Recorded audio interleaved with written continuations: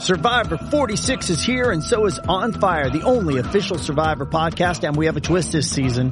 The winner of Survivor 45, Dee Valladares, will be joining us every week. We're going behind the scenes of the biggest moments, the how and the why things happen, and the strategy and analysis you can only get from someone like me, a Survivor winner.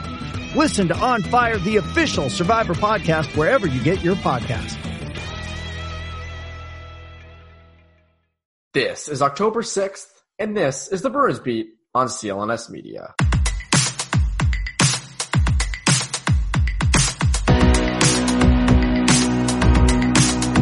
And welcome into the Bruins Beat on CLNS Media. My name is Evan Marinofsky. Hope you guys are having a great week. Weird that it's October 6th and we're not talking, the start of the season. Oh my God. What do you guys think of opening night? What do you think of the upcoming schedule? Obviously none of that, but instead, this week is going to be very exciting. Very exciting. There's the draft, free agency towards the end of it. Lots of particularly big moves the Bruins could make. Given Bruins history and their lack of making big moves, they might not make any big moves. But there's always the chance they make that big move. And certainly feels like this week could be the week. You got Rask, Ekman-Larsson, Carlo, DeBrusk, maybe Krejci.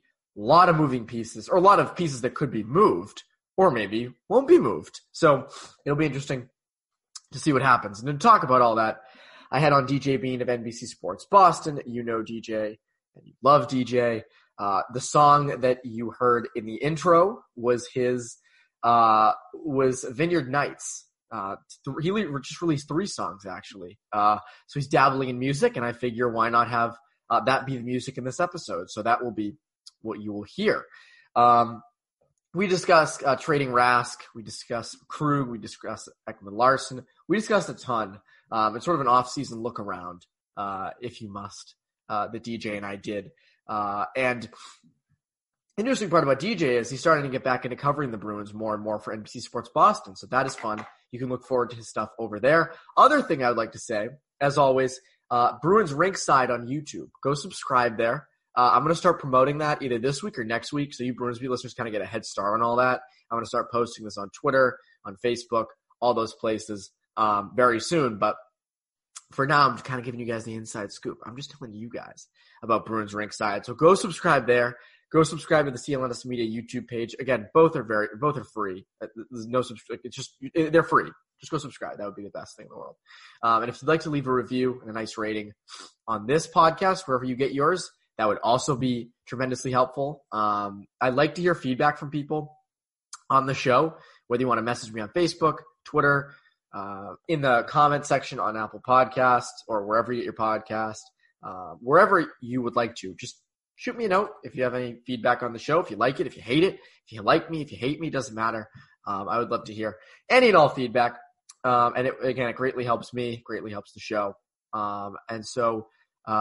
Before we get into the show, I'd also like to tell you about my good friends over at BetOnline. The wait is finally over. Football is back. You might not be at a game this year, but you can still bet on the action at BetOnline. BetOnline is going the extra mile to make sure you can get in on your everything imaginable this season, from game spreads and totals to team, player, and coaching props. BetOnline gives you more options to wager than any place online. You can get in on their season opening bonuses today and start off wagering on win totals, division totals, and championship futures today. Head to BetOnline today and take advantage of all the great sign-up bonuses. BetOnline, your online sportsbook experts. I love BetOnline. I've been using them a ton lately, actually. Not doing as well as I thought I might, but I've been dabbling, I like to bet on football season just because I feel like those are easier games to bet on. So again, capitalize on all that today. So without further ado, here is my conversation with DJ Bean.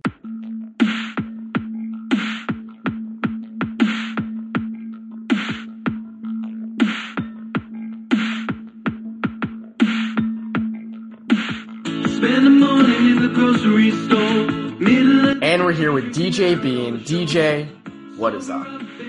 Nothing, man. How are you? It's been a minute. It has been a minute, but it's a lot of stuff's happened in that minute that we've taken. Pandemic, the Bruins lost. A lot of stuff has happened since we last talked. Do we do victory laps on the Bruins losing? Because it's not exactly how we saw it, but before the season, I'll tell you two people who weren't super high on your Boston Bruins. That would be Evan Marinofsky and DJ Bean. It was us. Yeah. Tell you what.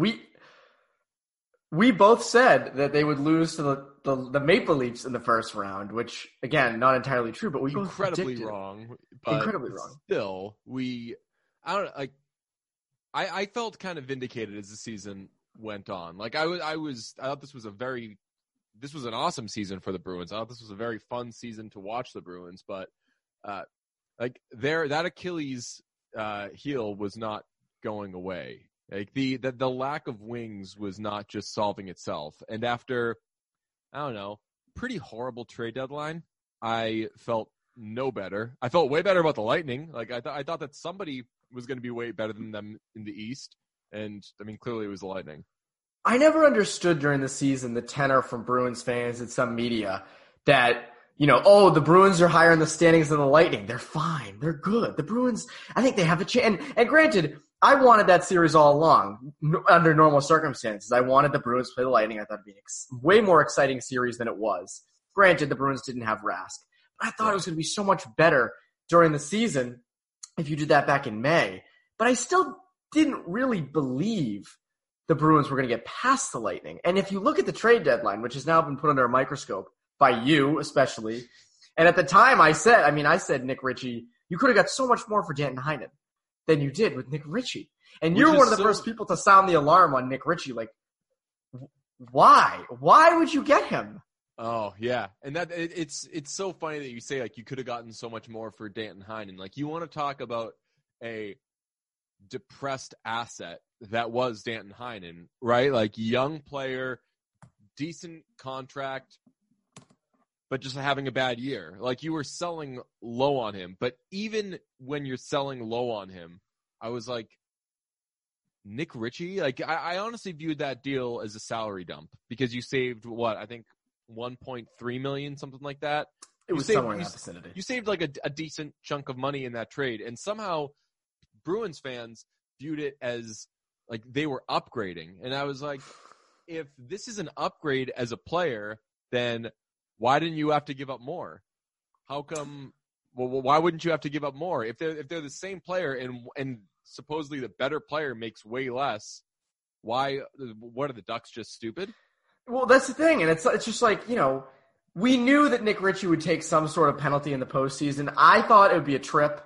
I thought it would be a trip at a crucial moment, a hook as the guy's going by him. Like, that's what I thought it was going to be. Your classic, like, stuck in the mud penalties. Exactly, but instead he decides to just absolutely kill. Who was it on the light? I'm blanking on the name. Who he murdered. It wasn't Gord, was it? It was Gord. I think it was Gord. Yes, it was. I was thinking defenseman where it was on the ice, but it was Yanni Gord. Because I think it was a third liner, so I think it was Gord that he just decided to, let's sit in the penalty box for 5 minutes. It was Yanni Gord. So we were both right on them losing. We were both right on. You were very right on the deadline. I didn't think it would turn out as bad as it did. But speaking of trades, this week, and you said this before we started recording, and I was like, DJ, save it for the air, because that's what I want. I don't want you to get it all out in the preamble before. But this week has the potential to be like monumental with this franchise. I think it's getting overlooked a little bit. Tuukka Rask could be traded. Could be. Now, Sweeney said this morning that, he's still a part of the roster construction, but Sweeney doesn't say a lot to begin with. What's your take on this? I mean, this could be like, if we want to go there, this could be the second most pivotal offseason of Don Sweeney's tenure as GM of the Bruins. I know the first one would be. Right. I mean, we obviously know what the first one was. Some hits, some misses. I'll defend Don Sweeney and say people forget the Milan Lucic trade was very solid. But should it be his want, this could be kind of the offseason where he shakes shit up. And there's been little shit shaking in the Don Sweeney tenure, really, other than that 2015 offseason where he kind of came in and moved Hamilton, moved Lucic, got the draft picks, 6 in the first 2 rounds. We all know the story there. But this could be like the next kind of version of that. Obviously not as big, but like if you look at where the Bruins are, I mean, what happens with Krug? What happens with Chara? Those 2 moves in and of itself are pretty franchise altering. And then from there, there's obviously been the Rask rumors. I wouldn't be surprised if something happened with Rask, because we should never be surprised by anything that happens with Rask anymore. And at this point, it's the case. This was like a weird enough year, and obviously what happened in the postseason, like there's so much uncertainty surrounding that player that nothing that happens with him would surprise me. So yeah, between Krug, we think, departing, who knows what happens with Chara? I think that Fluto made a really great point that was sort of an obvious point that we've all been kind of sleeping on. Like, it is possible that Chara reaches free agency, and who knows, if the Bruins haven't done anything with him, maybe a team jumps in and they're like, hey man, you're the missing piece. Like, you're what we need. And maybe he departs. So possibilities are plentiful, and I haven't even gotten to do they make like a real hockey trade? Do they trade Jake DeBrusk? Do they trade Brandon Carlo? My pie in the sky thing that will never happen is like they find a way to make Carlo the centerpiece of a Patrick Laine deal, which financially and for other reasons just does not seem like something they would do. But oh my God, like, I have been banging the table to get more scorers on this team. And if they found a way, even if it's losing Carlo in an offseason where you also lose Krug, like, imagine if they had Patrick Laine, David Pastrnak, and Brad. Like, imagine having 3 of the best goal scorers on the planet on your team. To counter that, though, Laine has a year left on his deal. Now, granted, if it's centered around Carlo, then I'm okay with that. Your cup window is very short if it's not already closed. So maybe if you decide, you know what, we're throwing everything at this 1 year, then go for it. But a year left, and he'd be on the second power play unit. Mm-hmm. And I just feel like he might get wasted in a way. Like, obviously you want as many scores as you want, but don't you think he might get a little bit wasted? Yeah, so I agree with that. I think that you're running the risk of burying him. And also, I mean, there's a million reasons why I think that this wouldn't happen. Another one being that if you feel like getting him with a year left on his deal before you have to really pay him is a short window type of move, then why aren't you also finding a way to bring Torrey Krug back? Right? Like, if it becomes tougher there, where, I mean, I apply Torrey Krug to pretty much all thinking with what the Bruins could do. I don't think they would do something that would say, okay, we're going for it in this short window. I mean, the fact they haven't brought Chara back already tells you that, like, they're not necessarily thinking short window. I think that what they're probably trying to do now would be my guess, like, buy a little more time, like, stretch it out, become a good team that could get hot versus a world beater, which is what you've been trying to be the last couple of years to no success. You covered Sweeney when he first started. You covered the Bruins for a long time, or for a while. I mean, I make it sound like you covered them for like 20 years. But you covered for a while. Yeah, like 6 years. Do you think that they're complacent in sitting on the fence between going all in and kind of having an eye for the future? That in some form or fashion you have to pick one? Well, I think that the NHL is actually a league where being a good team for a while versus stripping it down to the studs, really rebuilding, is actually smart. Like, in the NBA, that doesn't work. If you're just a good team, then that's getting you a 4 or 5, 6 seed, and short of this season with the Heat, not much playoff success, right? Like, but in the NHL, I mean, 8 seeds go to the cup. Like anything, if you're a good team, anything can happen. So it's not a terrible strategy to want to be a good team that can have some great seasons versus, okay, we need to strip this thing down. We need to get X amount of great young players, which, I mean, the Bruins don't have a lot of great young players. They have them. They have the Pasternaks and the McAvoys of the world, but they don't have much of a next wave right now. Notice how you stopped yourself after McAvoy. So you said Pasternak, McAvoy, DeBrusk. No DeBrusk. No DeBrusk. Yeah. Because in some ways it feels like, and Carlos fringe too. Like I love Carlos as a defensive shutdown defenseman. He's your next guy for the penalty kill for 6-on-5s. But are we overvaluing Brandon Carlo in a sense? Like I think this offseason's kind of exposed him and maybe DeBrusk to potentially being expendable. You can give them up in a deal. Right. I think something better. And I'm just going to keep like making this a Fluto tribute show.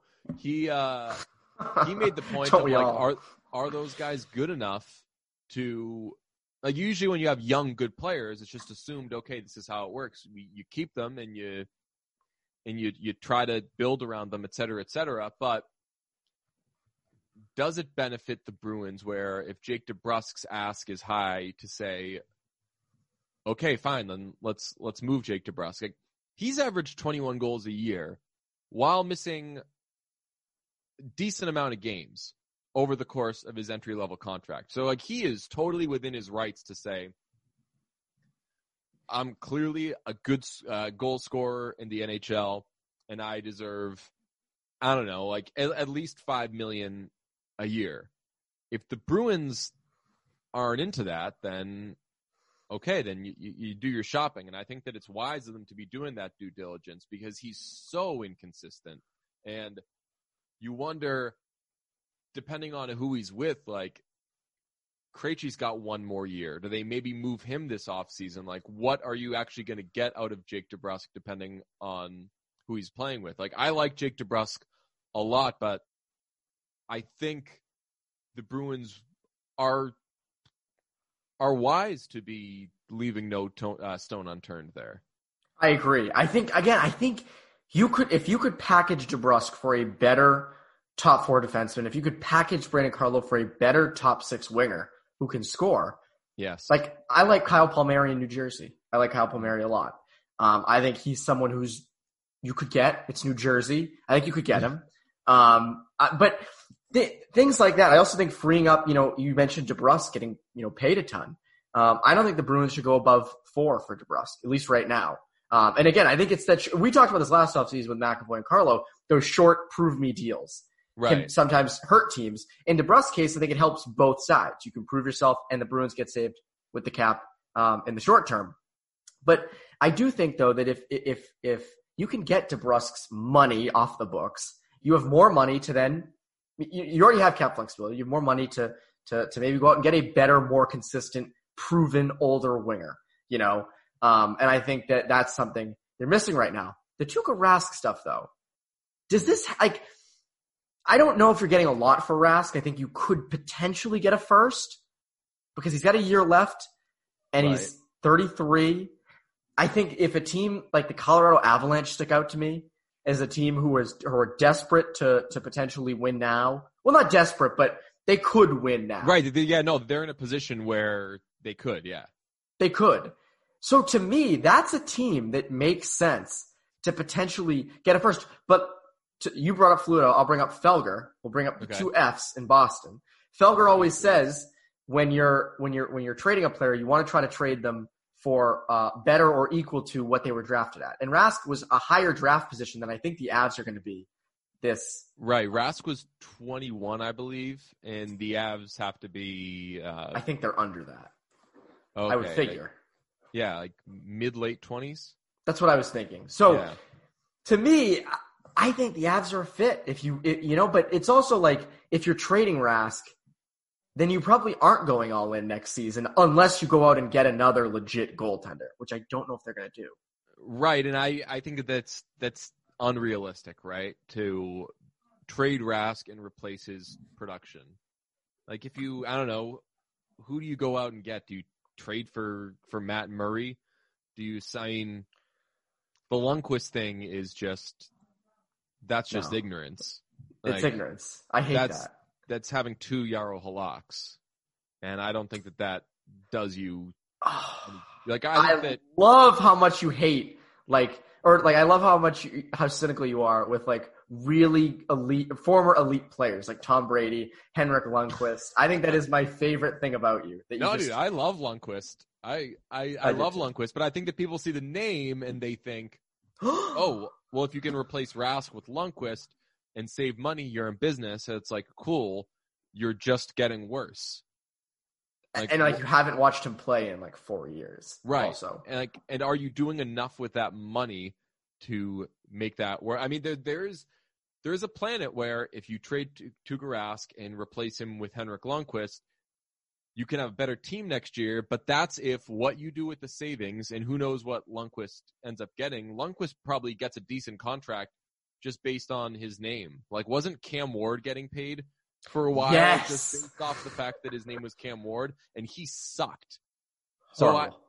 So I think that Lundqvist is almost like a late career Emmitt Smith, like ticket sales type of guy. Yes. And although I don't know if ticket sales guys exist depending on where the world is in a few months. My point being, he's a bigger name than he is a great player right now. But if you could take the savings of replacing Rask with Lundqvist and turn it into, you get a great top 4 defenseman, or you get 2 more wingers, like 2 more good wingers, dependable wingers, then all right, the argument can be at least made that you've stood where you were or even improved. But I don't think that's realistic, because the Bruins with money to spend typically don't spend it super wisely. Like, they don't hit home runs unless you're talking about good, like, fourth line signings, which God bless Don Sweeney. He's really good at that. But like, when I've been writing some things about like moves they should make, guys they could trade, like what their trade values may be. And I'll tell you, I haven't written about 1 fourth liner, because when it really comes to what cutting time, that's not what makes and breaks a hockey team. With apologies to Sean Corrali, who's a great fourth line player and has scored some big goals, but you know what I'm saying. Like, exactly. When you're addressing what the Bruins need and what they need to do, and their fourth line did suck last year, like, they need middle six help. God, they need middle six help. And they've needed it forever. This is like a problem that they had when you covered them. Like, this has been forever. This has been forever. And they bring in these fringe top 6 young guys to Brusk, Ritchie, Kasha, Bjork. Like, it's just like waiting for them to pan out. And at least Kasha looked good, and his 5-on-5 numbers were good when he was with the Bruins, but there was no production. Is Oliver Ekman-Larsson in need? I hate that. Do you understand this at all? I don't. No, I hate it. And God, and bless him, apparently he wants to play for the Bruins. Cool. So do I. But it's not it's actually, I don't think I would. I might. I would want to do it. It'd be kind of fun. I mean, pays well, good group of guys. Be a cool you'd for sure bang out a memoir afterwards. Oh, yes. People would want the movie rights. How did this guy end up on the Bruins? It's like the guy who was like the one at bat for the Miami Marlins like 2 years ago. That dude. Or what was there was like a Dennis Quaid movie, the Rookie, something like that. Yes. Yeah, something like that. But yeah, Ekman-Larsson wants to play for the Bruins, but I've texted like my hockey friends about this constantly, and I haven't found an answer. Why does that make sense? Why would it make sense to replace Torrey Krug with a more expensive player who's, when I say more expensive, I don't just mean AAV wise. I mean, you have to give up a lot of stuff to get him. And Oliver Ekman-Larsson's a good player, even if you may fear that he's going in the wrong direction. Why would you do that? That makes little sense to me. What if the Bruins retained like $3 million? the Coyotes retained $3 million of it. So the Bruins would essentially pay between 5 and 6. Well, what is he? Sure. He's 8.25? I believe he's 8.25. Yes. Okay, well then that's a different story. Then that's awesome because then you're going from paying Torrey Krug 5.25 to paying Oliver Ekman-Larsson 5.25. The only issue is you probably parted with your 2021 first round pick, which would make it 3 of 4 years that you don't select in the first round. Yes. And the only time you did is you just sorted by height and took that guy. Although John Beecher, I think, is a good prospect, but I think he's all right. It was just like the most Bruins pick ever. Yes. Oh yeah. Yes. Very, very Bruinsy. But I think this does hinge on how much does the Coyotes retain. I think the Coyotes, from what I'm hearing and what I'm seeing, is they want to just outright give up Ekman-Larsson and his full contract and get like a good haul in return. It's like, that's not how trades work. Like, sorry, you can't have both. You have to either retain some and get a little bit back in return, but you save the money, or you give it up, in full and you don't get a lot back. Which is why I think it makes more sense for them to just keep him. Because you're right. Both those things aren't going to happen, especially with a flat cap. And he only wants to go to 2 teams. And the 2 teams can't really. It's a reverse Tom sense. Brady. It is 2 teams. It's a reverse Tom Brady. The player wants 2 teams. I think you saw what you were saying about Brady and said, you know what? Only 2 teams are going to want me. I'm going to pick those 2 teams as the destinations I want to go to. So yes. it's like Brady came out and said, I want to go to either the Chargers or the Buccaneers. And everyone's like, wait, what? He's like, yeah, just those 2 teams. Those 2 That's teams. it. Everyone's like, what about the Titans and the Raiders and all these teams? He's like, oh, nah, man, those teams, nah, man, forget it. I'm over those teams. Saints. Yeah. Fuck them. Who cares? Yeah. I don't understand the Ekman-Larsson stuff. I never understood it. You'd have to give up a lot. The first round pick stuff, continuing to just give up your first and not have cups. I don't think Ekman-Larsson gets you that much closer to a Stanley Cup. I mean, your top 4 is solid. I mean, I guess if you don't give up any defensemen that are currently on your roster, it would be Ekman-Larsson and Carlo, or Ekman-Larsson and McAvoy. It depends on how you want to balance it. I mean, offensively, the Bruins like going for broke and just loading up that one line. So, I mean, like Ekman-Larsson, McAvoy would be awesome. But if it were me, I would probably go Ekman-Larsson, Carlo, and then have McAvoy carry whomever on the. It would be Grzelcyk. Grzelcyk and McAvoy would be fine. I'm fine with that. Yeah, but that could happen anyway. I know. I mean, if Char comes back, he'd probably be on the 3rd pairing. That's at least where he should be, with Clifton or whoever. Just play defensive zone minutes, sheltered, whatever. Last thing I want to talk about with Bruins with you. Do they trade into the first round? Do you think they do it? I don't know. They're going all the way. They'd be going all the way from 58, and that's where they're just kind of stuck with not having a lot of awesome pieces. Like, what do you give up? You already traded your 2nd round pick from a couple of years ago in the Backes salary dump, which, side note, how do you feel about what Kasha is in that trade? Because I get mad every time someone says the Bruins don't have a first round pick, they traded it for Andre Kasha. And I think Kasha was like a step up from a throw-in. He was he was closer to a throw-in than he was the centerpiece to that deal. Like, that deal was the Bruins paying the Ducks a first-round pick to take most of David Backes' money. And then there's the prospect and Kasha element. Well, at the time, I think Kasha was the centerpiece. I think people looked at it, and I looked at it at the time as like, oh, he was the biggest thing they were getting back, but like I know, but the primary, the primary makeup of that deal was the Bruins are giving them a first round pick to take David Backes' money. I'm of the thought that I think if Kasha gets a full year with the Bruins, I think you will see the production happen. I just look at it and I see more fringe top 6 guys. Again, it's more fringe. Also, you have Jack Studnicka next year. Where's he fitting in? Is he going to be a top 6 winger? Is he going to be? I mean, he's not going to fit anywhere at center. unless you give up Krejci. So it's like, unless you give up Krejci. Which, do you think that happens? I don't think it happens, but that's why I think this is a cool week. I wouldn't be surprised by it. Like he's going into the last year of his deal. He has said before, and no one, I haven't heard anyone follow up on this, but I remember it from being 1,000 years old back when I covered them. When he signed his last deal, he talked about going home afterwards. Yep. He was every time.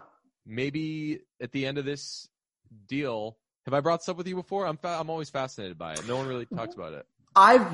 So every time I write an article on Krejci's future, I reference your report from 2016 with EEI about when Datsuk retired, and I reference back in when he signed in 2014. Mm-hmm. And I reference both, and no one talks about it. Yeah. Nobody says anything. It's like this weird forgotten thing that that's a pretty big thing to say. Like, did anyone check in on, like, that would have been a good breakup day Zoom type of. Well, he was too busy getting mad at us for asking him no questions after Game 5 ended.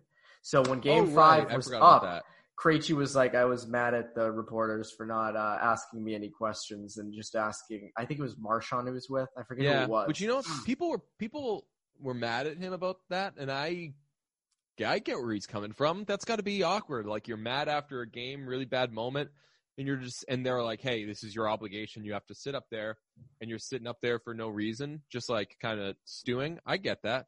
I always feel awkward when like two players go up at once and only one player answers all the questions, and it's like, can someone ask the other one a question too? Like, just that's also where it's that's just not a good setup, and that's where you get into the like, hey, team media relations people, can we have a discussion here and maybe find a different way to do this? Because just putting two people up there, one person's going to get more questions than the other, and you're at least presenting the possibility that one person is going to get all the questions.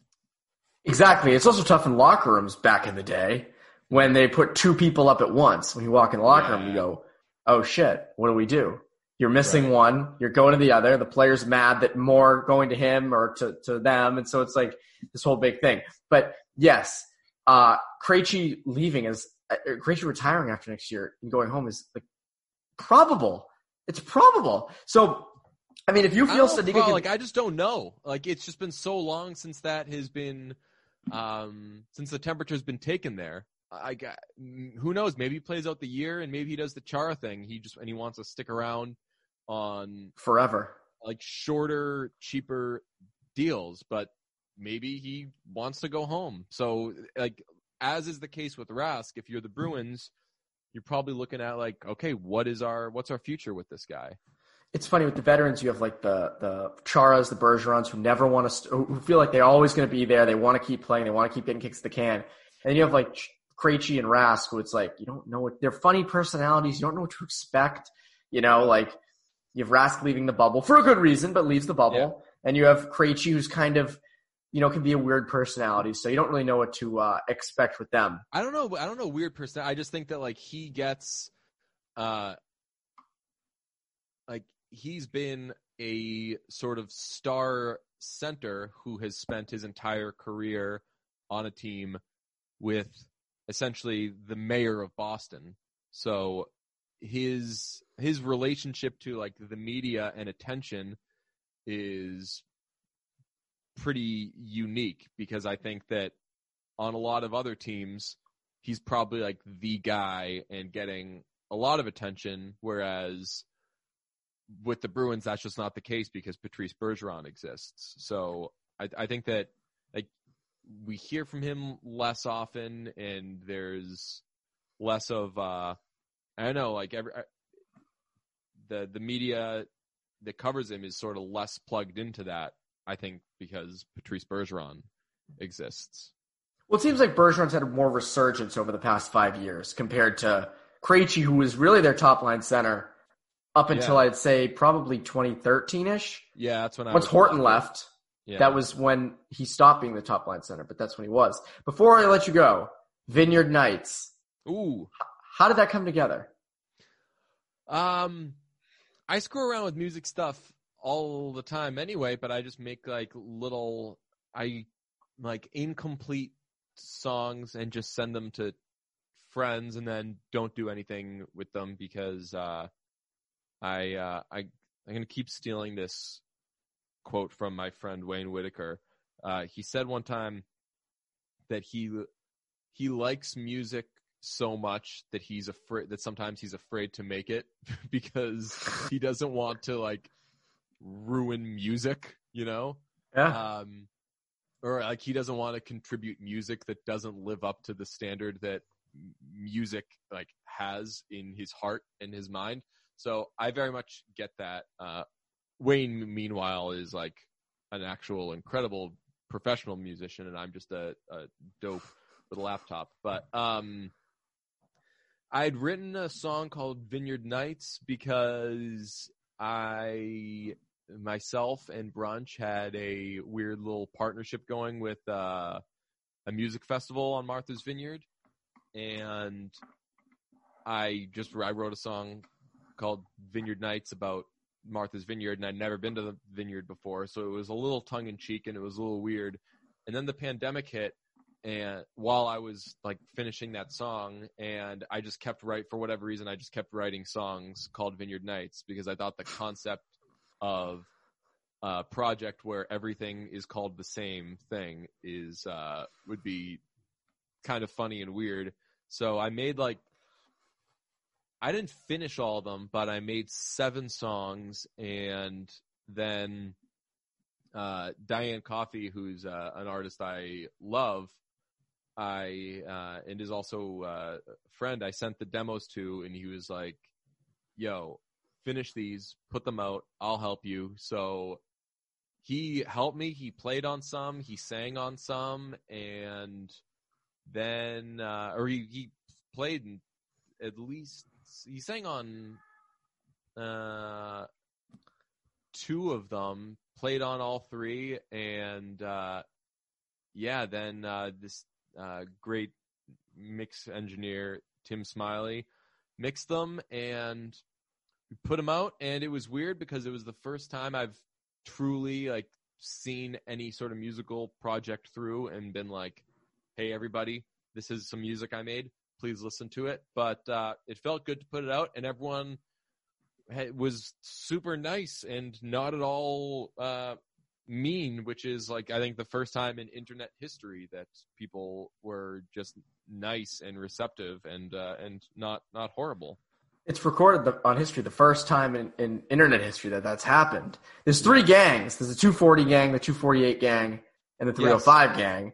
For people who don't know, there's 3 Vineyard Nights. They're all those lengths.